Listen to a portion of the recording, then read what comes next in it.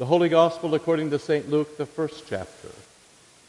In those days Mary arose and went with haste into the hill country to a town in Judah, and she entered the house of Zechariah and greeted Elizabeth.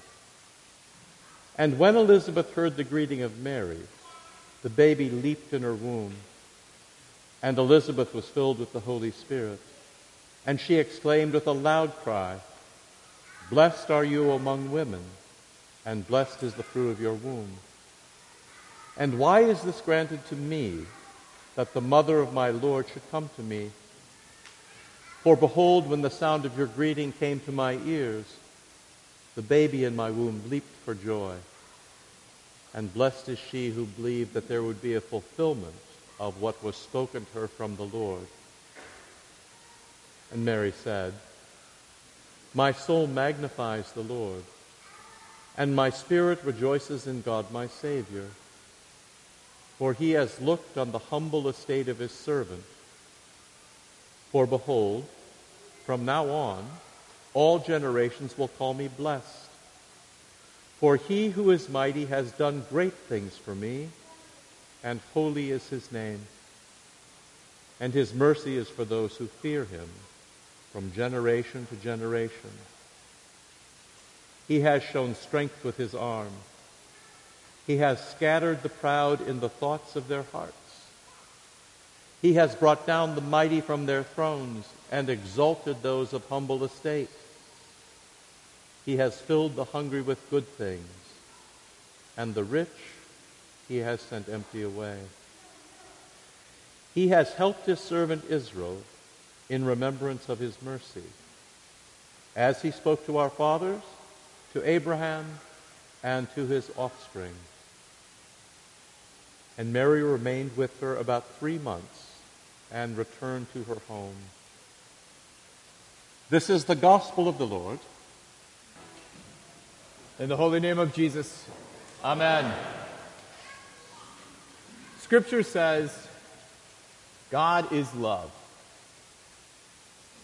Scripture says, God loves by dying for you.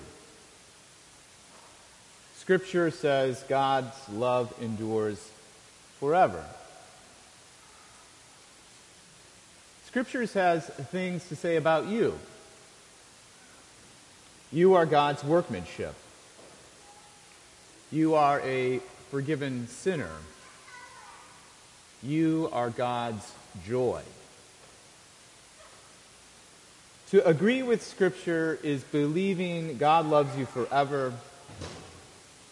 And because of that love,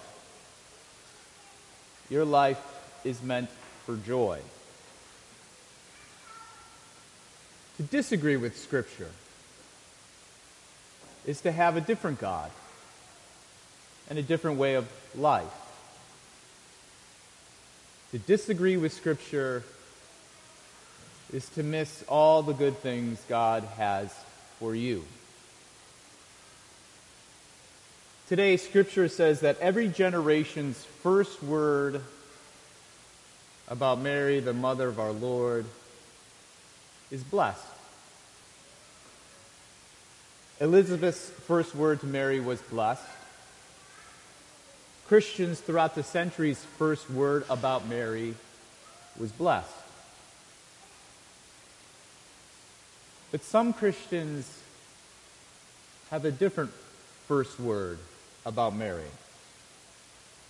Their first word is a sinner or insignificant. This is not what Scripture says. Scripture says blessed. The word blessed comes from the Greek makarios, which means to be made joyful. It's passive. Blessing is received, not made or achieved. In fact, God is the Blessed One who shares his blessedness with us. To be blessed means to be full of God. When Mary says, "Every generation will call me blessed," she agrees with the angel Gabriel's first word, that God took up residence in her, and her spirit is full of joy. Thus, to agree with Scripture, our first word about Mary is always blessed. To disagree about Mary's blessedness is to have a God that doesn't share his blessedness, and a way of life that is not full of joy. In Martin Luther's commentary on today's gospel reading, that Magnificat, he writes, "To bless Mary is to accord her the honor that is her due, as we have seen." That last bit, "as we have seen," reminds us that earlier Luther wrote this: "Whoever therefore would show Mary the proper honor must not regard her alone and by herself, but set her in the presence of God." With that, Luther agrees with Scripture about the word Makarios. You can't think of Mary without thinking of God being with her. By directing us to Mary in relation to God, Luther helps us to see the hidden protagonist in today's gospel reading. The hidden protagonist is the reason Mary hastily went to Elizabeth. He is the reason Elizabeth and John the Baptist leaped for joy. He is the blessed fruit of the womb, Jesus. There is no incarnate God without Mary, but there is no blessed Mary without Jesus. There is no joy for Elizabeth and John if Mary doesn't carry Jesus. But there is no joy ever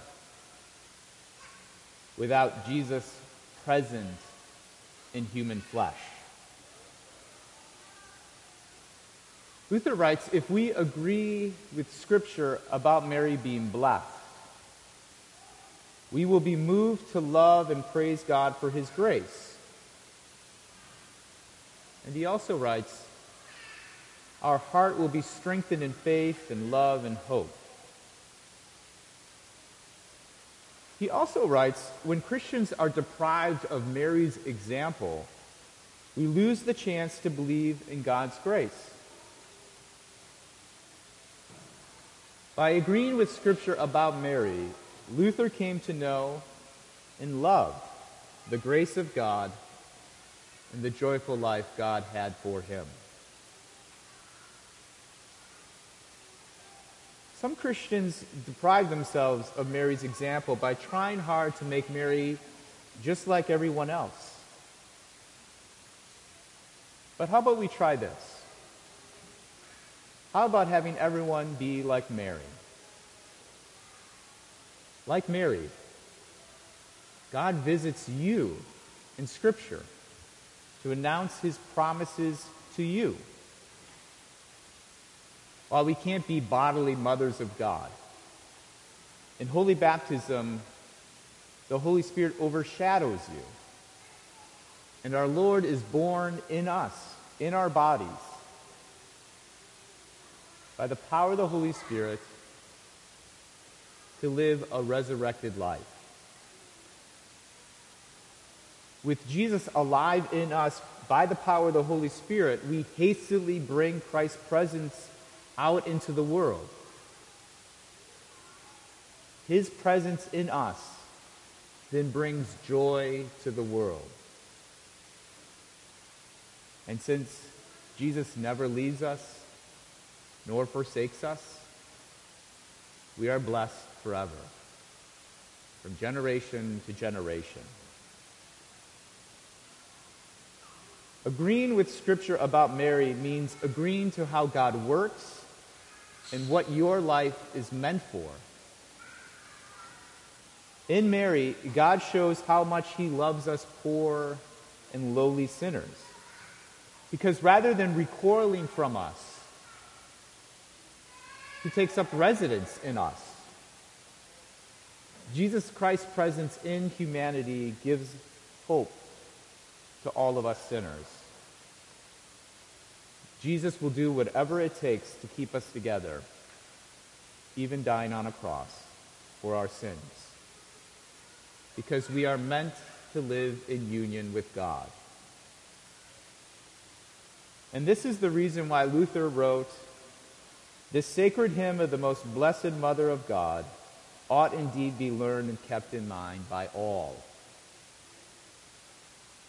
When we welcome Mary in our life, we welcome Jesus into our life, just like Elizabeth did when Mary showed up at her home. This is our God, the one who came in human flesh to save all of us humans. And this is our human destiny, to magnify the Lord by rejoicing in him and his salvation. And with this joy living inside each one of us, we hastily live in service toward others, so that they might experience the same joy in the same God. In the holy name of Jesus, amen.